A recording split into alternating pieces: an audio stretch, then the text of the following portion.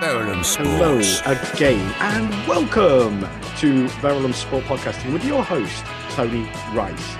Tell you what, I bet as a sports fan, you are loving life right about now. We are in the midst of the world famous Tour de France, talking cycling. We have a fantastic culture of Olympic success in that fantastic sport.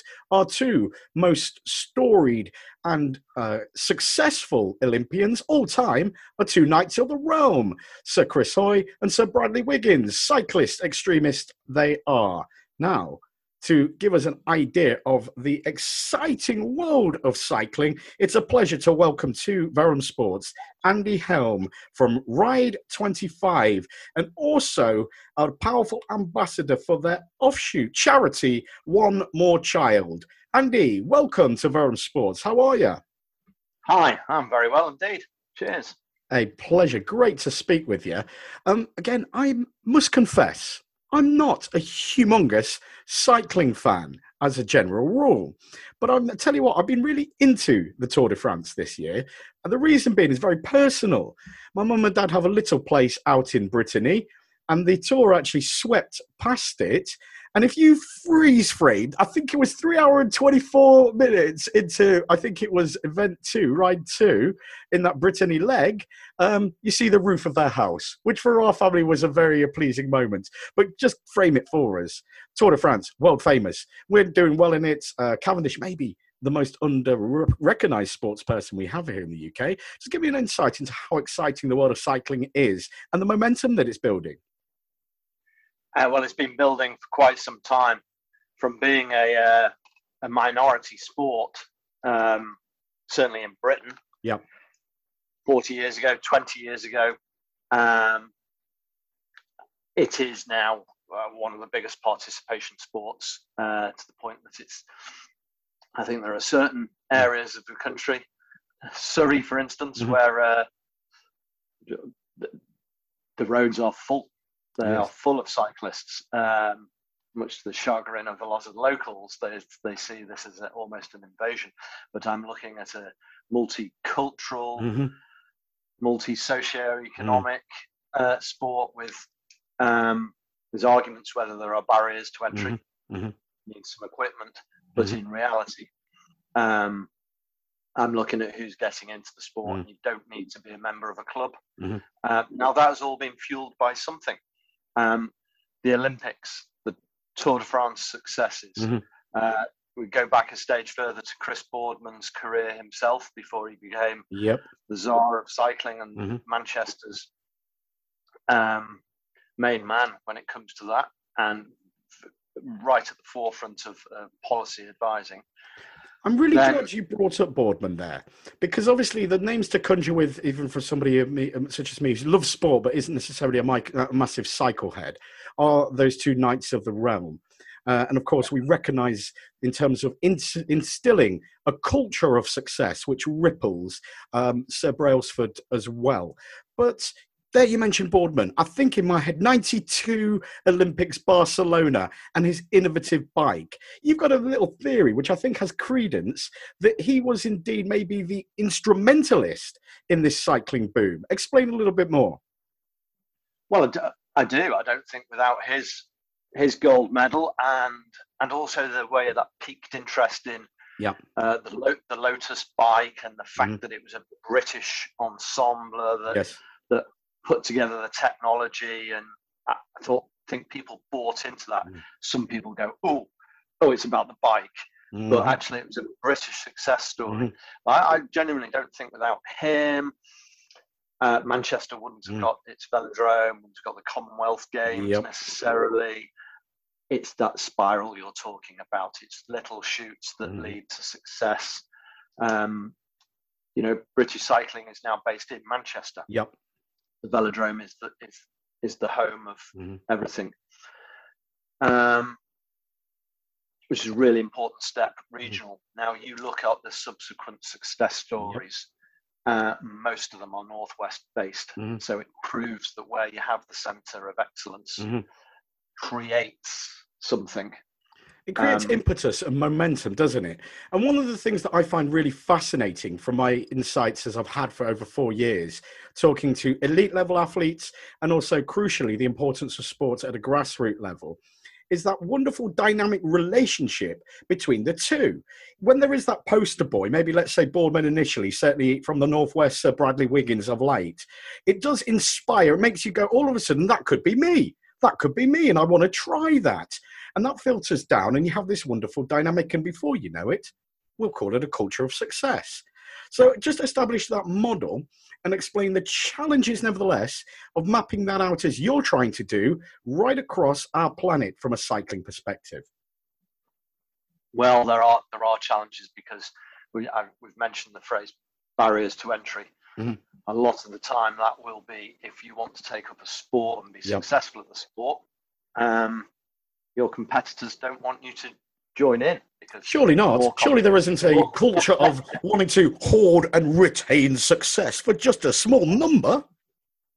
Absolutely so. So the Europeans were very good at keeping the Brits out for decades. Mm-hmm. We had a few brave souls who took themselves to the continent and fought against that system, and the Simpsons of the world in the 60s.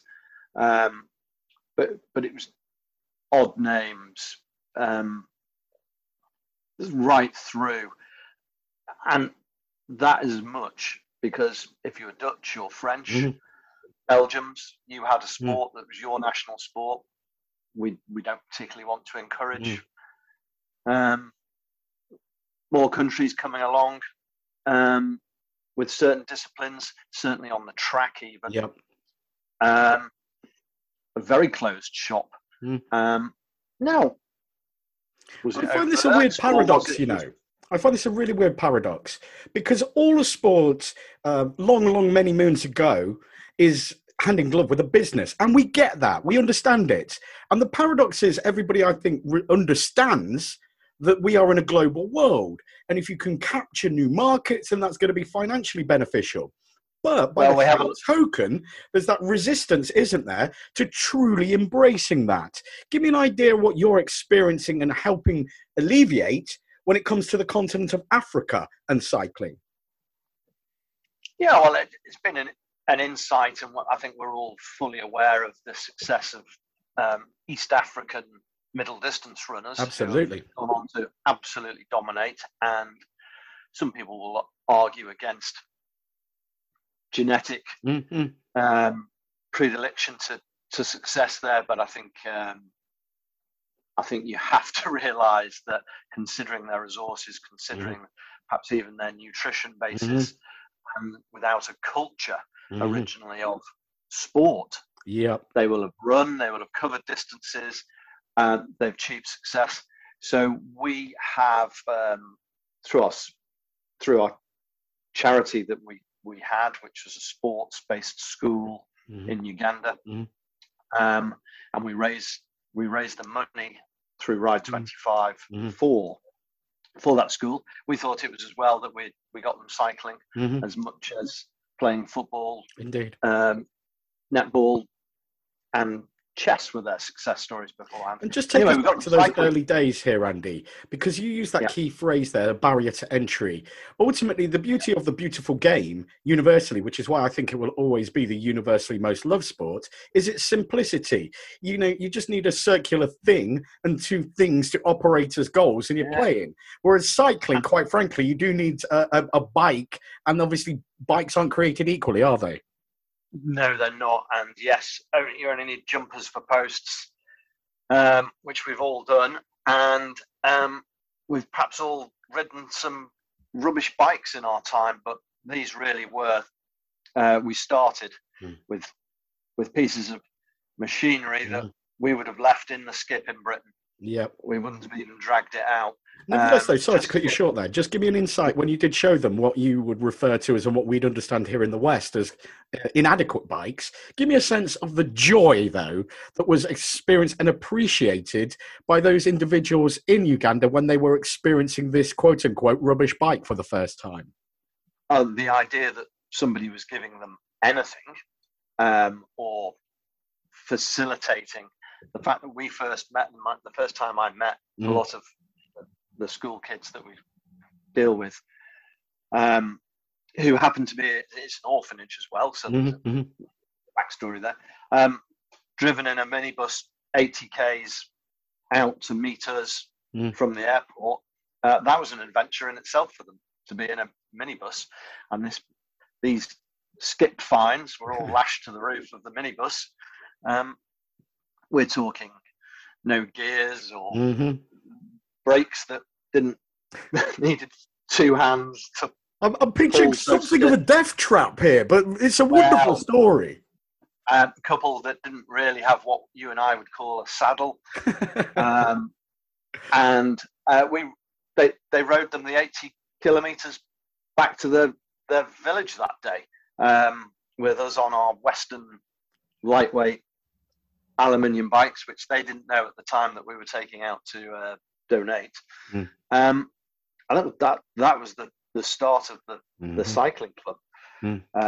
Really, some bikes didn't manage the journey; they were that bad. But the perseverance was unbelievable, and immediately we could see just the physique, the determination, the idea that it was something they could participate in, and it would have been us that was spotting that they could perhaps excel at this. They just thought it was a fun day out on a new contraption.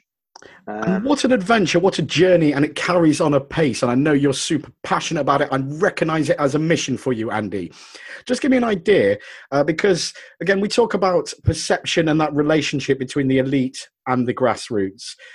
To what extent, or how far down the road are we, where we may have a representative of the African continent winning that world-famed Tour de France? Well, it's taken a long time, even with the wealth that can be surrounds South African sport. This is the example. We had our very first black South African rider in the Tour de France this year. Now that's taken 10 years of dimension data and Quebec, different formats of a team that's competed at Tour de France, to have their first coloured representative, which says everything. That even though the sponsorship there, they're nominally the powerhouse of African cycling, it's taken that long. And I would still say that's false barriers, politics. We look at Eritrea, Kenya, countries that have been a bit more proactive in the cycling. They now have professional cyclists. They are creeping into the more senior teams rather than just the senior teams. They will, if they're given the chances, be as successful as they have been at middle distance running. We are talking. It's hard to put a time frame, but let's say the next 10 years that we will have an absolute challenger. That could be quicker if the barriers were stripped out. We're talking about funding and logistics, but also a lot of people make a lot of very good noises about, in the same way that the likes of cricket claim to always want to be going to new territories and new countries, but some of it I think is hyperbole and saying the right thing. I think we mentioned before the cricket example, where they then reduce the number of countries at certain competitions. There's a contradiction. Again, I find this unfathomable, really, that in 2021 we are still in an era where there is this chatter, this PR drive for all sports to want to be perceived as integrating, as considering the global perspective. Yet, you used a great illustration of cricket. I also think it pans into, for instance, rugby union. When I consider like the diaspora of, for instance, the likes of the Samoans, the Tongans, the Pacific Islands, if they were possibly able to retain their core talent and not have those distributed around the world, there would be a world champion from Tonga, no questions about it. So again, I find this across all sports a worry whereby, yeah, progress is being made, let's not forget it. Yeah, we're making big, lovely noises about integration, but the reality seems to me not quite there, not even close yet. No. And then, the rugby example is an example of hypocrisy as well. Mm-hmm. Where, just New Zealand, Australia, and even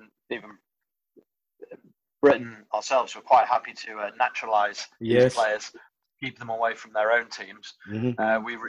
We constantly reduce the years of naturalisation that are required. Well, yes, some of that might be to the benefit of the player economically to stay within the country that's adopted them, but really it's so we can get them onboarded quicker. But this is our world, and we can only chip away at it. From that point of view, that's your own mission, coming back to spreading the love of cycling and instilling it across the world. Andy, what's next? What's the next focus?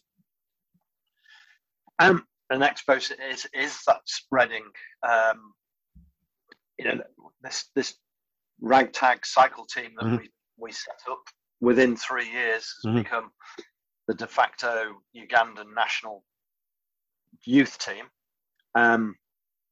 As Uganda didn't have a cycling federation itself. It's not a country that's particularly sports oriented in that sense, even though that's madness because they are that East African physique that could be. It's just what happens when you have the power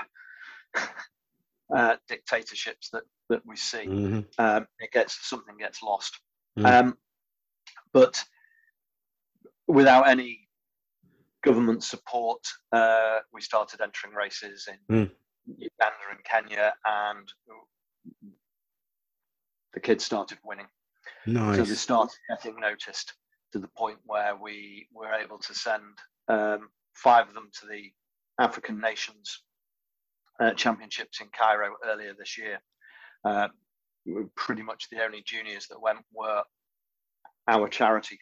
How amazing is that? Just remind me of that again. So from scratch, from this moment whereby basically from the tip, you introduce the wonderful sports of cycling to this African nation. Here, Uganda, we're talking, and all of a sudden, 5 at the junior level. I mean, Andy, that's amazing. Well, it is amazing. What's amazing for their life story is that as orphans, being taken off the street, offered schooling, and the ethos of sport, they pretty much had to participate in sport if they were going to be taken on board. They had no chance of ever having a passport or a visa. They had no documentation. So getting them to Cairo, even if they never cycled another day, their lives would be changed by having documentation and passports. Of course, the nature of it, the government suddenly, when they found out we'd qualified for a championship, were interested in helping at this Once stage. again, I'm shocked here, Andy. You're absolutely shocking me to my core that out of nowhere, all of a sudden, you and the team there at Ride 25 and the charity One More Child have put in all this groundwork. You've developed, you've cultivated, you've enriched young people's lives. And then, out of the blue, the government wants to get involved. Surely not, Andy. I can't believe this. Yeah, well, we were a little bit wary because there had been a couple of past success stories with the chess players from the school who were offered chances to go abroad, and unfortunately, sort of the day before the flight, the officials dusted their blazers off and said, well, they needed to go as well. So it'd be 5 flights that needed to be paid for rather than 1, and suddenly it becomes impossible. So we were wary. So pretty much we've funded most of this ourselves from the members of Ride 25 and myself to give these opportunities, because we fully believe they are, and actually their performances at the African nations were absolutely stunning, considering it was their first international competitions. Just Andy, just give me an idea here, because this is truly awesome. Is there anybody in particular that we maybe should be keeping a close eye of as fans of sports who want to impress our friends nice and early and say, listen, this one's the one to watch? Is there any particular star/stars that we should be getting into our radars? Well, we have two of the 6 elite riders, as we are calling them. Mm-hmm. One of them has just come back from on the back of their success in Egypt. Mm-hmm. They were noticed by the UCI, which is the governing body of all cycling. Mm-hmm. And John Adotto, mm-hmm. Who's 18, has just been out in Cape Town for 6 weeks on a UCI official World Championship training camp. He's just returned, and within this last week, him and a young lady, Mary Alepa, mm-hmm. have been given their full ticket to the Junior World Championships. How amazing, Andy. How amazing. Look, I get the sense that this is something of a massive passion. It's a real drive for you. And I guess whilst the challenges you get better than I do must be on occasion frustrating, I think it must be just intrinsically phenomenal to go through this journey and to witness these successes. But just give me a sense of just how edifying it is to right now be reaping the rewards of all of this will that you guys at Ride 25 have applied. I just think it's even easier to see that because of the opportunities it gives. It's not just some rich middle class Western mm-hmm. kid that's been driven around to every event by their mm-hmm. parents, and which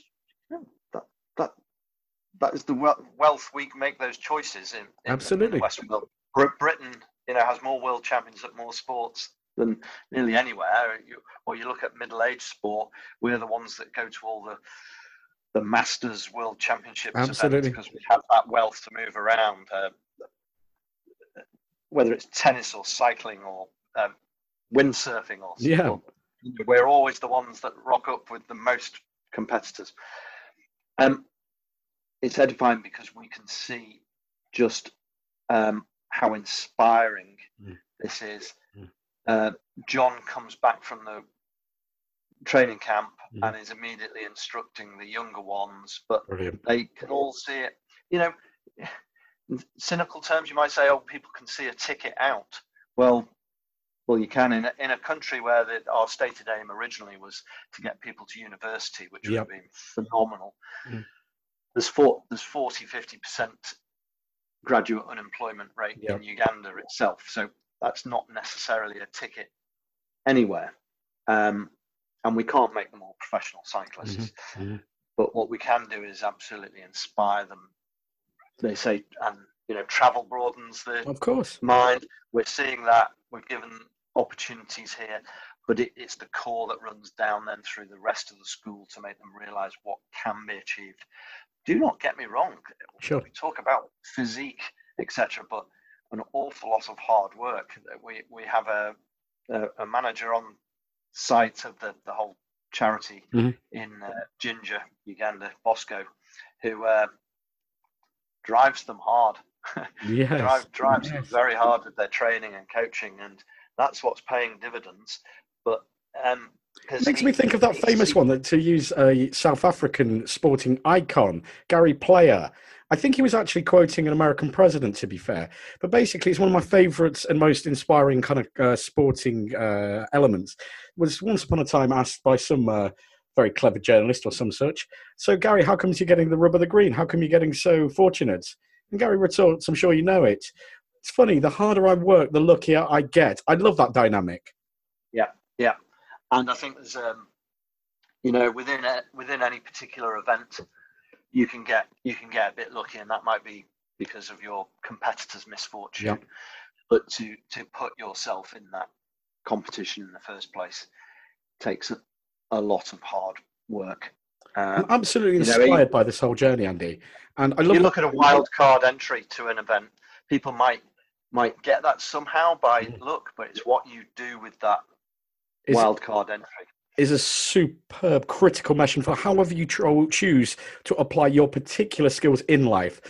What I love there, Andy, is that in microcosm, we spoke, haven't we, about the ripple effect between the poster child, be that a Chris Boardman in Britain or a Bradley Wiggins, and then the ripple effect to the youth, the next generation.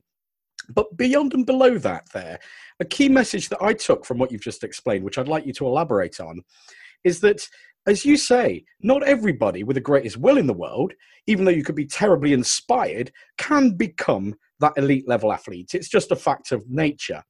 But talk to me a little bit about the values of discipline, of team spirit, that participation in all sports, cycling here, will instill and will therefore enrich everybody's lives, irrespective of the fact that they can't necessarily become, the next Chris Boardman.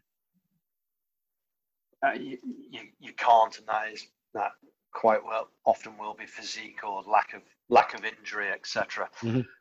But for the very specific example we're looking at, that it will create a culture where they may become cycle mechanics, or Indeed, or couriers, or there's lots of spin-offs that they would never have thought about. And that journalists, Andy, I tell you, the broadcasters of the world. Yeah, and if that's the inspiration that motivates, we all need motivation. Mm-hmm. Entrepreneurs, a lot of our members are very successful entrepreneurs. Mm-hmm. You don't do that by accident. You are motivated by an idea or a drive to something, and something has to keep you motivated. And I, whether it's entrepreneurial spirit or whether it's sport, I do think sometimes if you've had to try harder from a hardship upbringing, then you are more likely to succeed than if you've been spoon-fed and, say, always had that lift somewhere and always had good nutrition, etc., etc., etc. All the best equipment bought for you. Mm-hmm. We were always taught as juniors to train heavy. You weren't allowed out on your time trial bike or a race bike. You'd have been sent home. You had to train the hard way. And I think that works. That culture. It's about doing the groundwork early and instilling it, whether it's team or individual. Everybody used to think of it, cycling, as an individual sport. The Tour de France winner is an individual. As the TV coverage over the years has shown more, people start to realise that in pretty much every discipline, it is the ultimate team sport. Everybody knows the peloton, the big group of people, but within a 6-hour race, your 8 or 9 members of your team are all used up in different jobs. What do we think of that? Because I mentioned Cavendish at the start of this piece. I think arguably one of our most underrated sports stars. And again, I would never want to pitch myself as a cycling guru. I know next to nothing of it. But it struck me that he was one of the most successful in terms of winning individual events at the Tour de France. Within that, can you just explain to me what his specific role for his team would be within that focus, in the fact that he's never necessarily been the yellow jersey man? No, and he doesn't have the physique or attributes to climb the mountains and survive the whole event, as shown by the green jersey, which is the points jersey for winning sprints. And throughout the race, he's previously only won that once, even with all becoming equal at this stage, the most successful Tour stage winner of all time alongside Eddie Merckx. He would not get to the finish line with a cat in hell's chance without teammates putting themselves on the line for him all along. Anybody who's watched any of the Tour coverage this year will have seen that he's joined a new team and immediately bonded.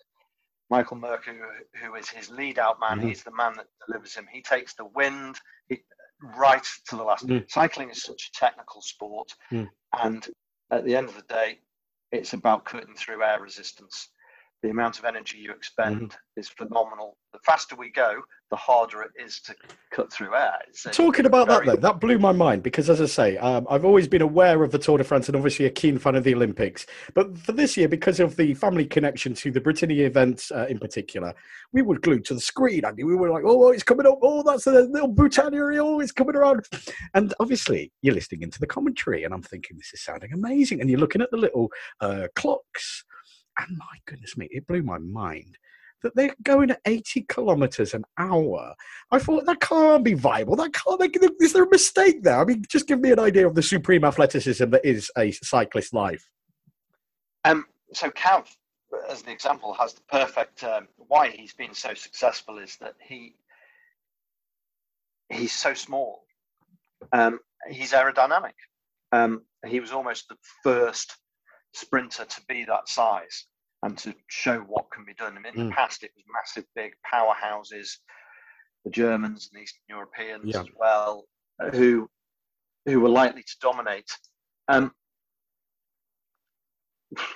The Chinese turned up to 2012 Olympics with unbelievably large-legged track athletes, male and female, and then could not understand how the likes of Pendleton and Laura Trott, who are tiny, weeny slips of what you call slips of girls, were able to trounce them, which showing there is more than just absolute physique, technique, applying this team element. So that team element is that Cav, is only doing the last 200-300 meters, but he's got the technical ability is to surf different wheels and navigate himself through a 200 strong pack of riders doing these speeds we're talking about. We've all seen some spectacular crashes. It's no surprise why that happens as people get It surprises me it doesn't happen more, Andy. I saw them all packed together. They're going at that 80 kilometres an hour. And as you say, it does happen. It's quite spectacular in a weird way, in the same way we can't help but watch a car crash kind of thing. But it's astonishing to me that it doesn't happen more often. Yeah, I mean, the average, they're getting up to 80 Ks in those finish sprints, but the average for the whole 4, 5, 6 hour stage will be 40 to 45 kilometers an hour. Now, that is only possible because there are certain people sacrificing themselves on the front, the team members. If you have a look at the TV coverage, you will see the people in the middle of the peloton almost freewheeling, almost having a chat. Well, they are having a chat. Aerodynamics is so important. Within that pack, you'll be saving up to 40% of your energy, as opposed to being out on your front. It's the birds flying in an echelon. Somebody goes to the front, does the work. So the amount of work that the unsung domestiques and super domestiques, as we call them in cycling, is phenomenal. Day in, day out, putting their body, and they are putting their body on the line. And the recovery, remember, it's 21 days, 2 rest days, climbing phenomenal amounts that, to the average, even leisure cyclist around Britain, it's hills that hurt people. To be able to climb these at the speeds they're doing, they are phenomenal athletes. As with all sport, it's very specific. You ask them to run a kilometre, they would struggle to even complete it. We get very good at what we train for. And cycling is a perfect example of that. Hence sprinters, hence hill climbers. Some people get very, very good at riding on the front in the wind or at a specific power output. With it, there's so many nuances, though. It is, at its most brutal level, such a simple sport, isn't it? A man fuses with machine and away they go. Would you say it would be too simplistic in terms of the level of strategy and that, of course, fusion of man and machine to put it in the kind of category of, let's say, F1? I can see there are parallels, but in the way that an F1 has a little bit of strategy with, and come from a motor racing background myself as well, that, pit stops, we see how strategic they are, and tyre choices, equipment choices. So it's a very technical sport with the equipment. Now with cycling, pretty much everybody in it is on a very, very similar bicycle. There are, several different makes and different wheels, but the gearing is down to a personal choice. So it's not really what you would say was where the advantage comes from. Tactically, each team has a director sportif who is making calls, the unbelievable detail they go through, looking at the roadmap for the day ahead, choosing which stages might suit their. Because just as an aside, Tour de France is 3 weeks. Each stage is classed as a different race. If you win a stage, it's a professional race win. So the teams are looking to win each race individually. For some teams, coming away with one stage win will be a massive success. So you've got to contend with those tactics of those teams going out for one win, as well as the teams that are trying to win the general classification, the overall. And with that picture, obviously it's going to be unique to each team's expectations. But I guess I'm fascinated here. I mean, it sounds to me almost like chess, whereby you've got to be considering several moves in advance to actually win the whole tour. Have they strategized it down to the minutiae from the get-go? Are they adapting that on the fly? What is the balance, would you say? They will have an absolute strategy. That will change on the fly every single day through injuries to riders. It's an attritional sport, crashes, and having to react to what other teams have managed to pull off or achieve, and the time gaps and where you might get those back. But within a stage, that will be changing by the minute, by the hour. Most stages follow a pattern where a breakaway tries to form and get away. Now, that is marshalled by lots of other riders on the front trying to chase down all these breakaways, and that takes a lot of effort to stop them getting away. Sure. And if the wrong people from another team do manage to get away and you're not part of it, that is going to throw all your plans out of the window. So picking that moment must be so optimum. My goodness me. And so you will pretty much have tried to work out what every other team's tactics are as well as trying to implement your own. So there is an awful lot of double bluffing and strategy. If you get one man up the road, you might suddenly change your plan to try and block the rest of the group. Or you send one man up the road so that for later on in the day, as he comes back, he can help out. There are so many different strategies. Andy, I've got to tell you, this is so educational for me.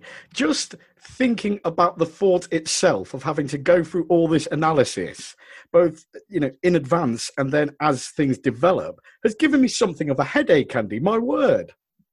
Yeah, well, I suppose the sport has changed over the last 10 years or so since in-ear radios were allowed for the riders. You'll see them constantly sort of fiddling with their ear and listening. So the DS, the director sportif, will be giving them instructions. And you used to have to rely on the motorbike with a chalkboard on the back of it telling them the distances that they might have got a breakaway. Now they're being given instruction that the DS is in a car with monitors and radio feeds, trying to work out who's doing what, constantly telling people when to attack, when to drop back and help. So, riders have to be capable of taking team orders. We hear the petulance of the Formula One drivers and the Lewis Hamiltons of the world that are getting upset if there's ever an order they don't like. Well, cyclists, and there have been some high-profile spitting of dummies, but in general, they know. We've got a sport here where Julien Alaphilippe this year has been working for Mark Cavendish, and you would think he was a junior pro laying his absolute body on the line. I use that phrase, but we understand. Right on the front, burying himself for kilometers at the sharp end. just to try and deliver Cav's sprint train to the front of a race. Now, what other sport would you get the prima donna world champion putting that much effort in? I'm not sure there are too many, to be honest. You have thoroughly educated me, and I found this incredibly thrilling to learn ever so much more about the wonderful world of cycling. Andy, just in closing, remind me about the wonderful world of Ride 25, the charity One More Child. How can we learn more information? Well, Ride 25 is a 100-strong group that are attempting to ride around the world in stages, 25 stages.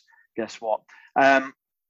So we've got as far as Ankara in Turkey at the moment, having been Paris, Rome, Istanbul, etc. And each year the members raise over £100,000, which specifically supports the orphanage in Ginger, which one of the members set up, which at the moment supports, I think, 270, 280 kids with their schooling and housing. And so it's all donations. It's all the good of people's heart. Now, they're getting a ride out of it, and people are getting something. But that's how charity works, isn't it? Do you know what? That's so genius, because somebody defined genius as kind of like doing the obvious thing that nobody else sees. And to have that win-win there. But again, the generosity, of course, that makes these life-changing, impactful projects possible is astonishing. For us to either become a participant or provide our benevolence to assist this ever-growing, what's the best website? So you check out onemorechild.org itself. I know we're trying to revamp that website at the moment. It's to reflect the cycling success and push on with that, but also Ride 25 with numbers 25, just to check out what we're doing and keep abreast. As we push on with the success of the cyclists, it almost comes at a cost. Can't start sending kids around the world to participate in international comp without some corporate sponsorship, which we're pushing down the line of now. And we have we've just been had a very generous contribution from Sigma Sports, which who is a Ride 25 member himself. So because especially for the Ugandan government aren't particularly interested in contributing. So, it's this year we've not been able to organise a ride for 2 years. Obviously, that fundraising has been very difficult. We found a few other ways, but that really calls on individuals' generosity otherwise. But once again, kudos to yourself, the whole team there, who are just missionaries of doing something for the benefit of our world. It's astonishing and a privilege to enjoy your company. Andy, is there anything in closing you'd like to remind me, refresh, crystallize at all? Cycling is a brilliant sport, and it's such an easy participation. We call it a sport, but it's a leisure activity. It's a social leisure activity. I'm involved in lots of different levels, from club cycling to holiday tour operators, etc. And overall, it is such a beneficial, non-load bearing sport. Nobody should be running in their middle ages. They should be cycling. Full stop.